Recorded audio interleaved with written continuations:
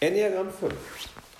Mit der Enneagramm 5 und der Betrachtung, was zu dieser Person gehört, verlassen wir die Triade der verhaltenen Person. Wir hatten ja schon die Enneagramm 2, 3 und 4 kennengelernt.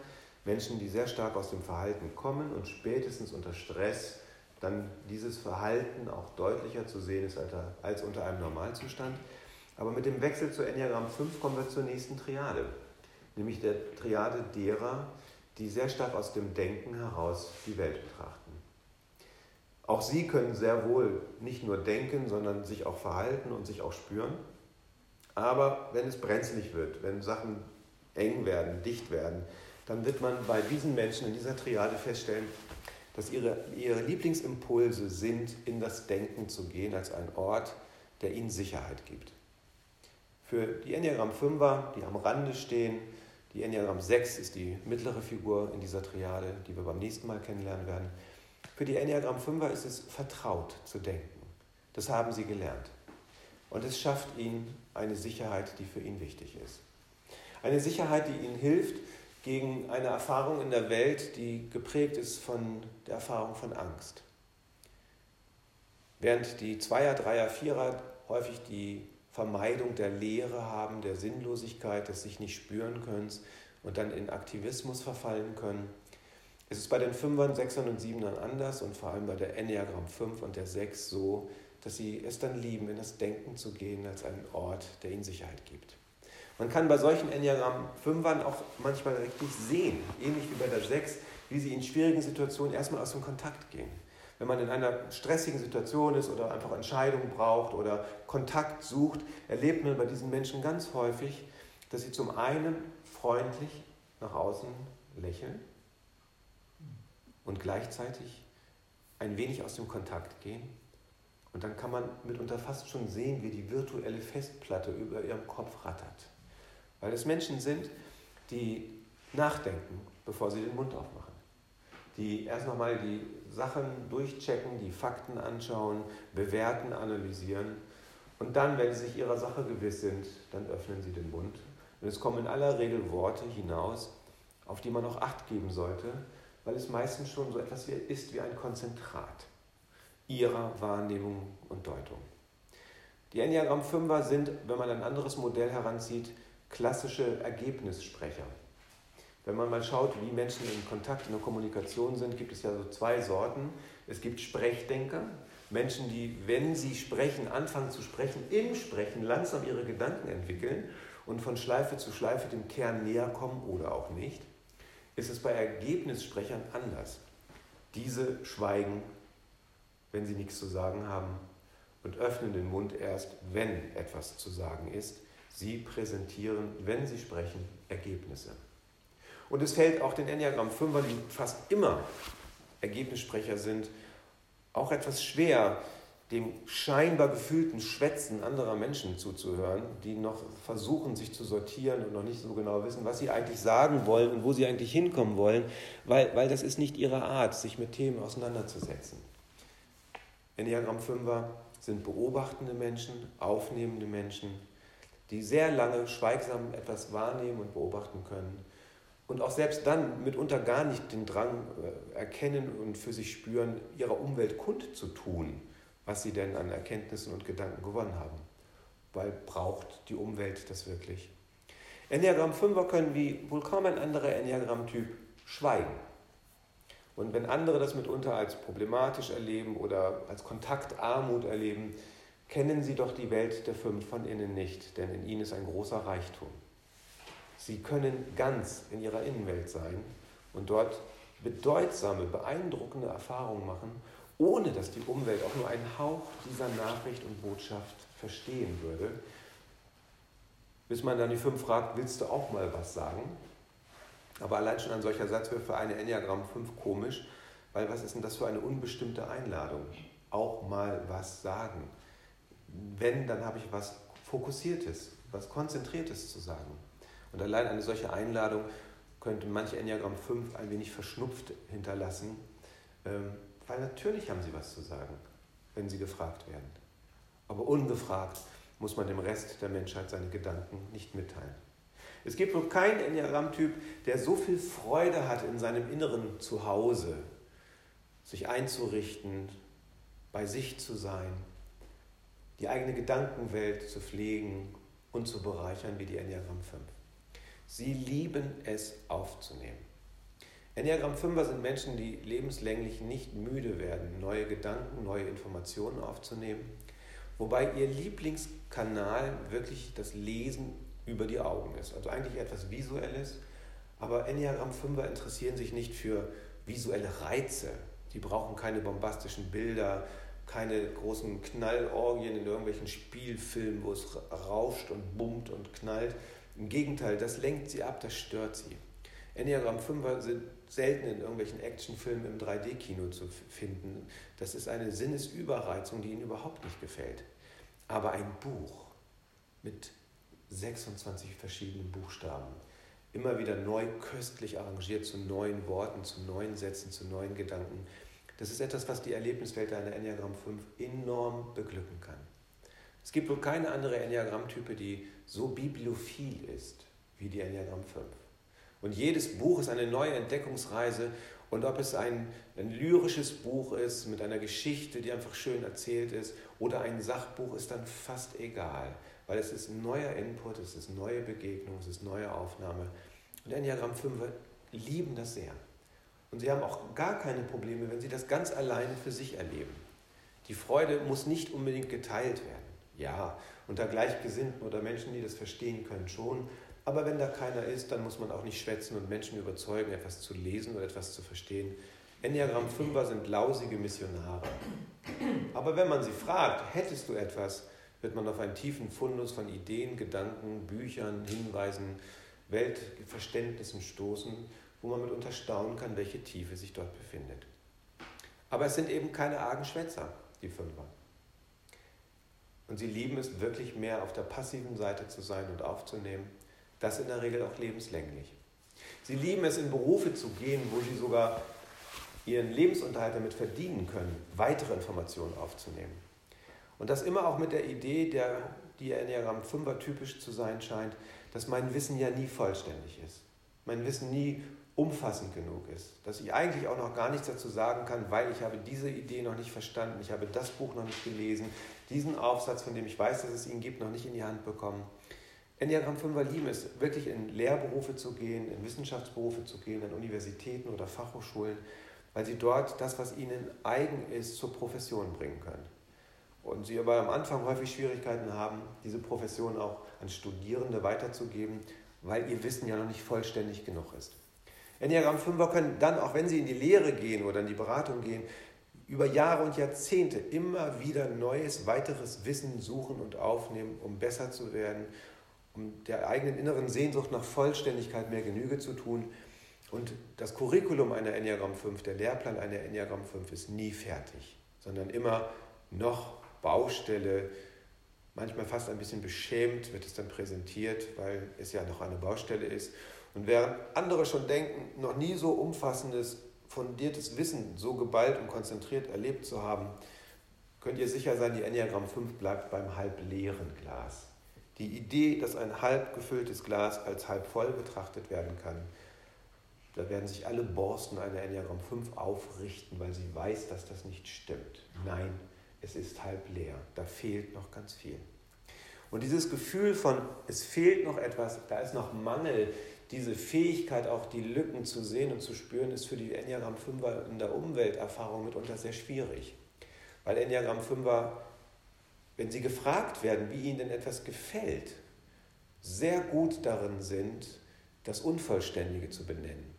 Und wenn es andere Enneagramm-Typen gibt, die dann gelobt werden wollen, die gestreichelt werden wollen, ist es ihnen häufig schwierig, mit der Rückmeldung der Enneagramm 5 umzugehen, weil sie so klar, so nüchtern, so präzise sein können, manchmal sogar rasierklingend scharf, in kurzen, knappen Worten, das auch sehen und beschreiben können, was andere häufig nicht verstehen. Und wenn dann ein Argschwätzer, Vielschwätzer von einer Enneagramm 5 um ein Feedback gebeten wird, kann es sein, dass die 2 Sätze des Feedbacks der Enneagramm 5 wirklich Rasierklingen, messerscharfe Rückmeldungen geben, die das Schwallkonstrukt eines anderen Menschen eventuell in Sekunden Bruchteilen filetiert. Das meinen die aber nicht böse. Sie wurden gefragt. Dann gibt es auch ein Feedback. Sie hätten auch geschwiegen. Sie wären freundlich im Kontakt geblieben, hätten sich ihre Gedanken gemacht, die die Welt nicht wissen muss. Aber wenn sie gefragt werden, ja, dann haben sie etwas zu erzählen. Weil sie kluge Leute sind. Weil sie nachdenken. Und es lieben, in diesen Gedanken spazieren zu gehen. Enneagramm 5er sind Menschen, selbst wenn sie in der Forschung und in der Lehre sein sollten, die es gar nicht mögen, auf der Bühne zu sein. Enneagramm 5er, wenn sie denn auf etwas präsentieren müssen, sind froh, wenn sie nicht sich präsentieren müssen. Selbstdarstellung ist etwas, was man bei einer Enneagramm 5 wirklich in aller Regel gar nicht, nie oder nur sehr, sehr bescheiden finden wird. Sie präsentieren nicht sich, sie präsentieren Themen, für die sie stehen, für die sie brennen, aber niemals sich selbst. Sich selbst in den Mittelpunkt zu stellen, ist kein Verhalten, das ihr bei einer Enneagramm 5 in der Regel finden werdet. Sie sind bescheiden. Sie haben auch keine Schwierigkeiten, damit übersehen zu werden. Damit können sie gut leben, wo andere Enneagramm-Typen an ihrer Existenz anfangen zu zweifeln, weil sie nicht genügend wahrgenommen werden, können Fünfer ganz fröhlich im Hintergrund leben. Sie können auch gerne zurückgezogen leben, weil sie brauchen nicht viel zum Leben. Das haben sie irgendwann verstanden. Sie brauchen kein Auto, sie brauchen keinen Luxus, sie brauchen keine 3 Wochen Urlaub in der Karibik. Das kann auch in Mecklenburg-Vorpommern sein, in einer kleinen Gartenhütte, alles schick. Sie brauchen wirklich nicht viel. Bei Enneagramm 5ern könnt ihr gerne auf die Handys oder auf die Notebooks schauen oder auf andere Prestigeobjekte, die andere Menschen um sich sammeln können. Bei ihnen sucht ihr vergebens, werdet aber, wenn ihr genau hinschaut, Köstlichkeiten finden. Handys, die schon 15 Jahre alt sind, aber immer noch funktionieren. Alte Gegenstände, die immer noch ihren Dienst tun. Und selbst Bleistifte haben bei Enneagramm 5ern häufig noch eine liebliche Verbundenheit, wenn andere schon ganz andere Schreibartikel nutzen, die völlig ausreichen. Sie brauchen einfach nicht viel. Ich hatte mal eine Enneagramm 5, die eine Woche Schweigeretreat machte in einem Kloster. Und dann zurückkam und erzählte, wie beglückt sie war, als sie den Raum geöffnet hat. Und sie sagte, es war so köstlich. Ich habe den Raum aufgemacht, mein Gemach für eine Woche, und darinnen war ein Bett, ein Stuhl, ein Tisch und 2 Kleiderhaken. Göttlich. Und die war begeistert. Mehr fand sich in diesem Raum nicht. Doch noch eine Lampe, die man so für den Schreibtisch auch als Nachttischlampe benutzen konnte, fand sich auch noch darin. Sonst nichts. Und für diese Enneagramm 5 war das eine köstliche Lehre. Weil Enneagramm 5er häufig die Erfahrung eben kennen, dass sie, wenn sie zu viele Reize bekommen oder zu viele Angebote bekommen, dass sie das irritiert und gar nicht glücklich macht und nicht schöner macht. Also schöner, weiter, mehr von irgendetwas ist kein Motiv einer Enneagramm 5, sondern wenig, aber Sinnvolles, wirklich Notwendiges. Lieben sie und respektieren sie, aber die Fülle eines protzigen Hotelzimmers braucht eine Enneagramm 5 nicht. Sie sind auf eine Art und Weise bescheiden und gerne bereit, sich darauf einzurichten, mit wenig zu leben, und fühlen sich dabei in keiner Weise offen, unsatt, defizitär, sondern sie haben wirklich das Gefühl, dass man zum Leben wenig braucht und dass das gut so ist. Enneagramm 5er sind auch Menschen, die es lieben, ihre Gewohnheiten zu pflegen. Während die Enneagramm 4 ja direkt neben der 5 zu finden ist, es liebt, Dinge anders zu machen, immer neue Impulse und neue Erfahrungen braucht und unterschiedliche Sachen erleben will und muss und Party und neue Erfahrungen sucht, kann die 5 ganz fröhlich ihre Alltagsroutine pflegen und geht darin glückselig auf. Sich wiederholende Dinge, stetig wiederholende Dinge, ohne irgendeine Form von Aufgeregtheit, ist etwas, was der Enneagramm 5 Vertrautheit schafft. So wie auch die eigene Wohnung für eine Enneagramm 5 große Vertrautheit schafft. Enneagramm 5er können den Satz in der Regel gut für sich mitnehmen: My home is my castle. Zu Hause zu sein, ist etwas Glückseliges. Und einfach nur eine Wohnung, eine einfache Wohnung, das muss kein Palast sein, das muss nicht wirklich besonders schick sein. Da dürfen auch Sachen drin rumstehen, die seit 35 Jahren zur Enneagramm 5 gehören und die immer noch ihre Funktion tun. Die müssen auch nicht erneuert werden, da muss auch nicht alle 2 Jahre renoviert werden oder ein neues Bild hingehängt werden. Nein, wenn etwas einmal im Leben der Enneagramm 5 ist, darf es dann auch gerne lebenslänglich dort bleiben. Und das Zuhause ist ein wunderbarer Rückzugsort, den sie lieben. Enneagramm 5er werdet ihr in der Regel nicht so leicht bei Airbnb finden. Die Idee, meine Wohnung 3 Wochen in andere Hände zu begeben, Menschen 3 Wochen lang in mein intimstes Inneres zu lassen, ist für Enneagramm 5er etwas, wo ihnen auch sofort die Nackenhaare hochgehen. So sehr sie es lieben, mal bei anderen Menschen unterzukommen und auch da neue Erfahrungen zu machen und neue Impulse aufzunehmen, aber wird es ihnen in der Regel schwerfallen, es selber bei sich zu erleben. Auch da, wo andere Leute fröhlich ihre Wohnungsschlüssel verleihen und sagen, du kannst gerne in meiner Wohnung übernachten oder gerne kommen, wenn du da bist, und sich darüber freuen, es bei anderen tun zu können, aber mit großem Respekt es tun, fällt es ihnen häufig schwer, das bei sich selber zuzulassen. Sie brauchen ihren Rückzugsraum und den lieben sie sehr. Ich hatte einen Satz gelesen von der Enneagramm 5, wie das Partyverhalten aussieht. Das fand ich ganz spannend, weil ich glaube, es ist ganz passend. Eine Enneagramm 5 könnte zum Beispiel sagen, wie gut, dass ich rechtzeitig von der Party nach Hause gegangen bin und dadurch noch Zeit hatte, ein paar Seiten in meinem Buch zu lesen, bevor ich vermutlich relativ früh schlafen gegangen bin. Enneagramm 5er sind auch Menschen, die die Kostbarkeit von Schlaf zu schätzen wissen und in der Regel gerne lange schlafen. Das ist für sie außerordentlich erholsam. Und gleichzeitig sind es Menschen, die in aller Regel nicht viel essen. Enneagramm 5er lieben zwar gutes Essen, aber dass mehr von etwas Gutem die Sachen nicht besser macht, ist Enneagramm 5ern selbstverständlich. Manchmal sind Enneagramm 5er vor einem großen Buffet und sind ein bisschen hilflos und ratlos, weil so viele Kostbarkeiten da sind und es schön wäre, von möglichst vielen noch etwas zu erleben. Aber eine Enneagramm 5 wird niemals ein Buffet abgrasen mit einem überladenen Teller, der eine gewisse Form von Peinlichkeit mit sich bringt für den Beobachter. Weil dieses Verhalten von Maßlosigkeit, das die Enneagramm 7 oder auch die Enneagramm 3 sehr wohl mal an den Tag legen kann und die Enneagramm 8er sowieso, ist der Enneagramm 5 fremd. Ihr werdet keine überladenen Teller bei ihnen finden, nicht zu viel von etwas. Sie werden auch in der Regel keine Menschen sein, die drogenabhängig werden, ob Nikotin oder Alkohol. Sie wissen einen guten Rotwein zu schätzen, oh ja, sehr. Aber sie wissen auch dort, mehr vom Gleichen macht es nicht besser. 1 Glas ist gut, 2 sind nicht verkehrt, aber spätestens beim 3. wird in der Regel ein Enneagramm 5 sagen, das muss eigentlich nicht sein. Enneagramm 5er, ich habe bis heute, glaube ich, keine Enneagramm 5 kennengelernt mit Übergewicht. Enneagramm 5er sind in aller Regel schlank. Es mag Ausnahmen geben, die wird es geben, ich habe sie aber einfach noch nicht gesehen. Sie sind schlank, weil sie wissen Maß zu halten. Sie wissen, dass mehr vom Gleichen eben nicht die Sachen besser macht.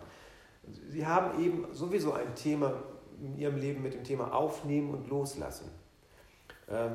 Tiefenpsychologen haben auch die Idee, dass die Geburtsstunde einer Enneagramm 5 in der analen Entwicklungsphase ist, wo vielleicht durch kleine Auslöser, die die Eltern niemals mitbekommen haben, aber das Thema etwas in sich aufzunehmen und auch etwas wieder loszulassen, in besonderer Weise von einem Kleinkind fokussiert werden.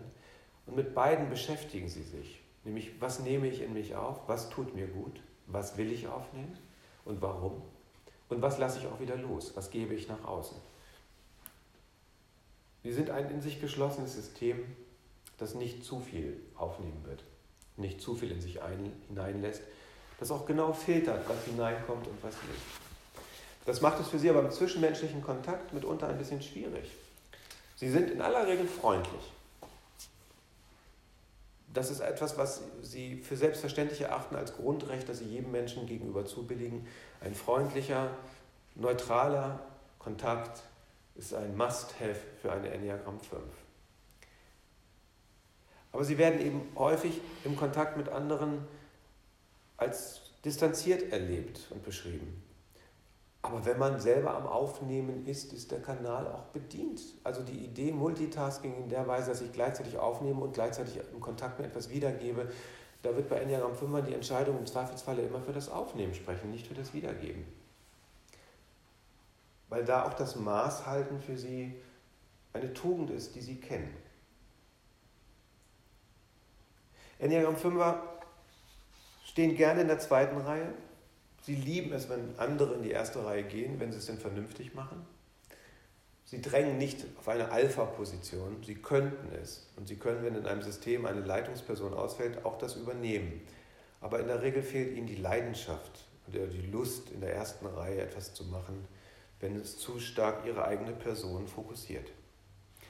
Sie mögen das Distanzierte, erleben es für sich auch gar nicht immer als distanziert, sondern als sinnvoll und maßvoll.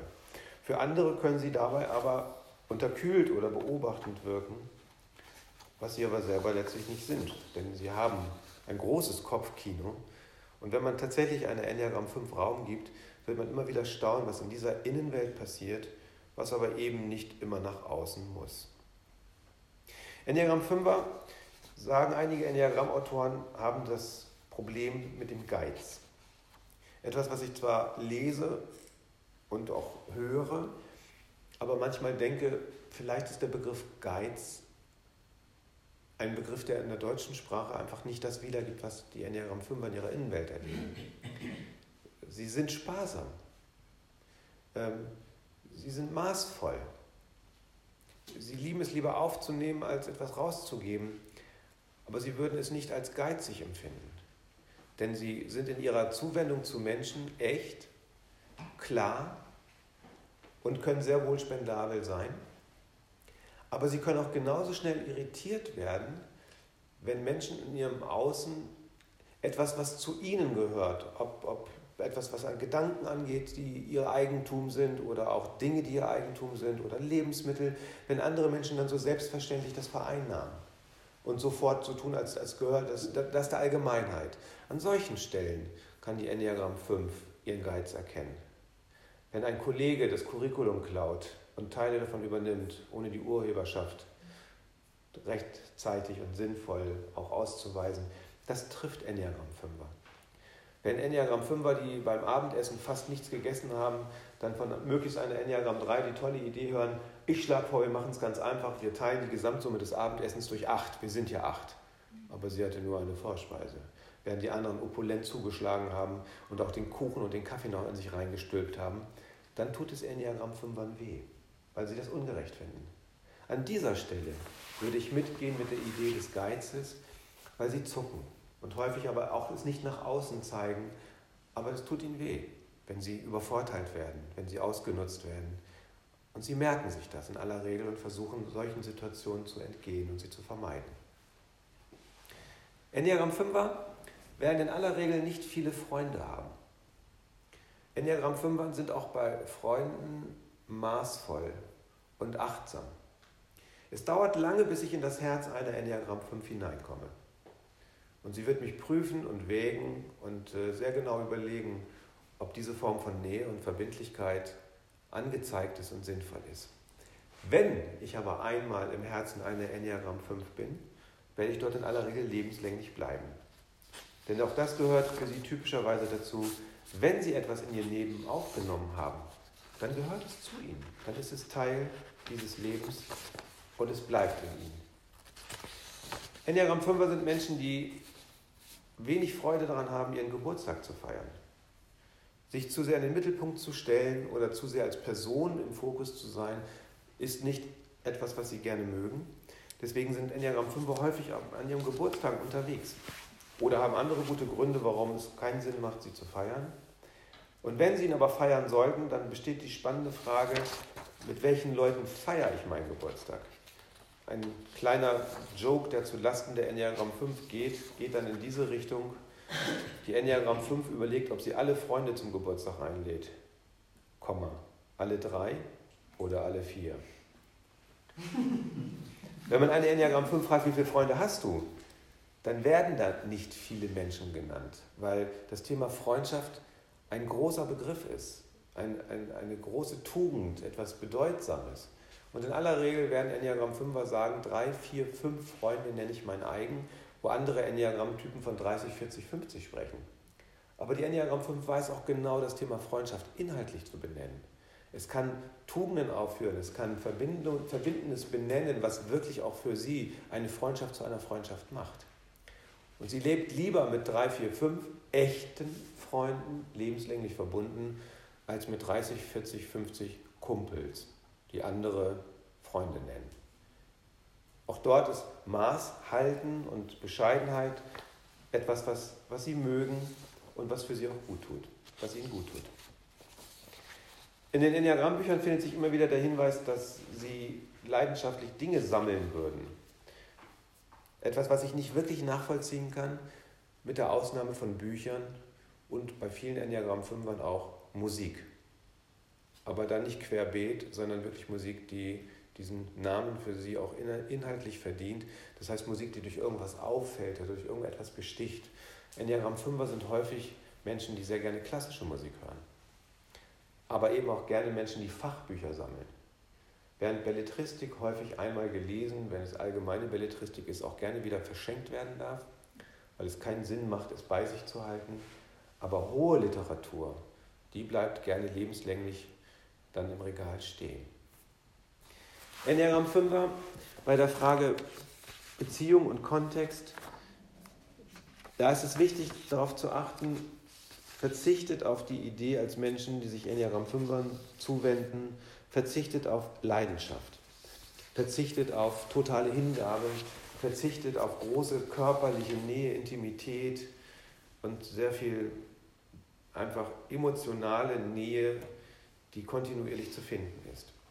Enneagramm 5er können in einen intimen Kontakt gehen, ob seelisch oder auch körperlich, aber sie werden es in aller Regel dann auch wieder fröhlich erleben, dass es gut ist, sich wieder zurückzuziehen, die Nähe zuzulassen, aber sich auch wieder zurückzuziehen. Aber die Dauerumarmer, die automatisch also alle Leute mit Umarmung begrüßen und Küsschen hier und Küsschen da, sie können es, aber ihre Leidenschaft ist es in aller Regel nicht. Wenn es so sein soll oder sein muss, dann machen sie es, wenn es zur Etikette gehört.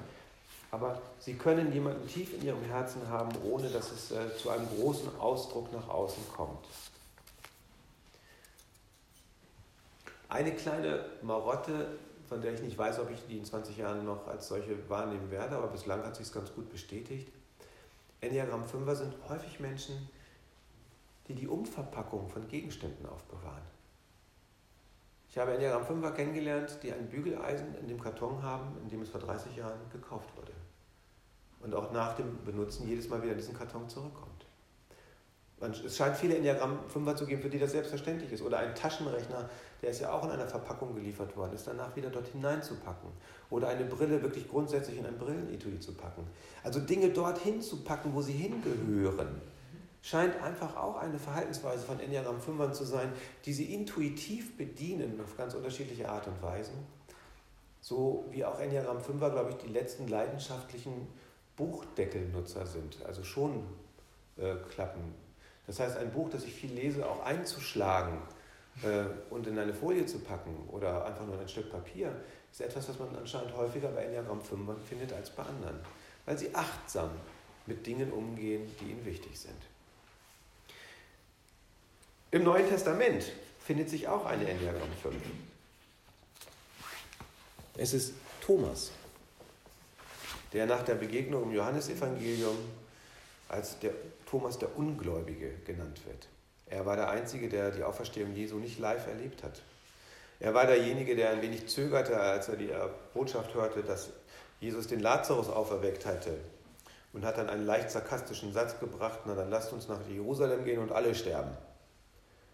Ironie und Sarkasmus ist etwas, was Enneagramm 5er lieben.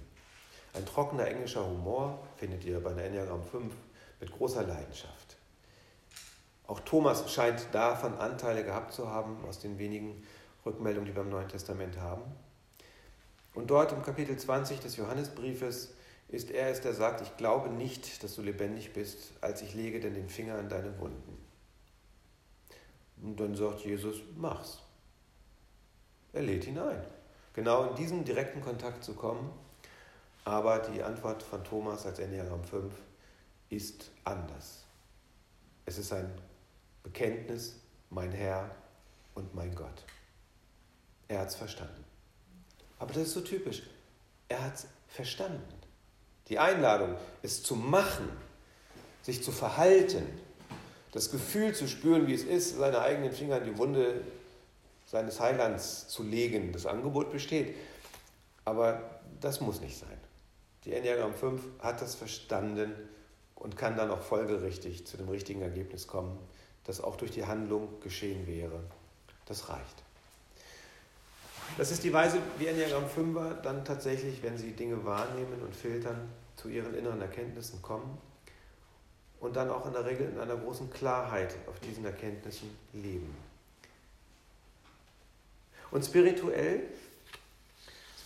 ist es für die Enneagramm 5er wichtig zu wissen, dass sie wirklich zu einer Erkenntnis kommen, dass sie sich einlassen, dass sie es wagen, sich zu öffnen, dass sie es wagen, sich zu zeigen und dass sie lernen, dass ihre Angst, die als Grundthema in ihrem Leben, als Hintergrundschwingung zu erleben ist, eine Antwort findet in dem Vertrauen, das Gott ihnen anbietet und der Einladung, diesem Vertrauen zu folgen und es in der Beziehungsgestaltung zu erleben, als etwas, was ich nicht durchdenken kann.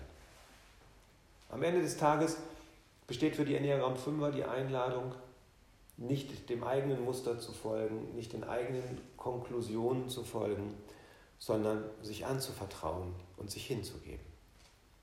Etwas, was für Enneagramm 5 eine großartige Chance ist, dass sie sich ihrer Familie hingeben, dass sie Verantwortung übernehmen, dass sie an der Stelle Kontinuität leben, das ist selbstverständlich.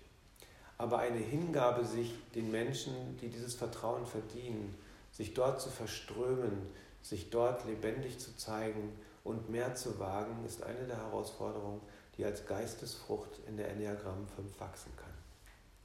Die Erfahrung, dass es eben eine andere Form von Erkenntnis gibt. Eine Form von Erkenntnis, die nicht in Gedanken geboren wird, sondern eine Form von Erkenntnis, die in Beziehungen und in Beziehungen und in dem, was zwischen Menschen passiert, geborgen wird.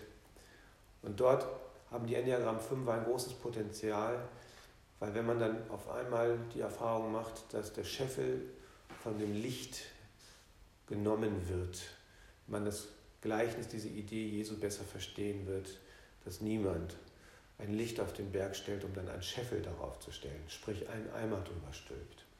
Aber Enneagramm 5er scheinen solche Lichtquellen zu sein, die dann häufig mit schweren Eimern bedeckt sind, sodass dort, was dort strahlen kann, häufig gar nicht auch in eine Gruppe oder ein System hineinfließen kann.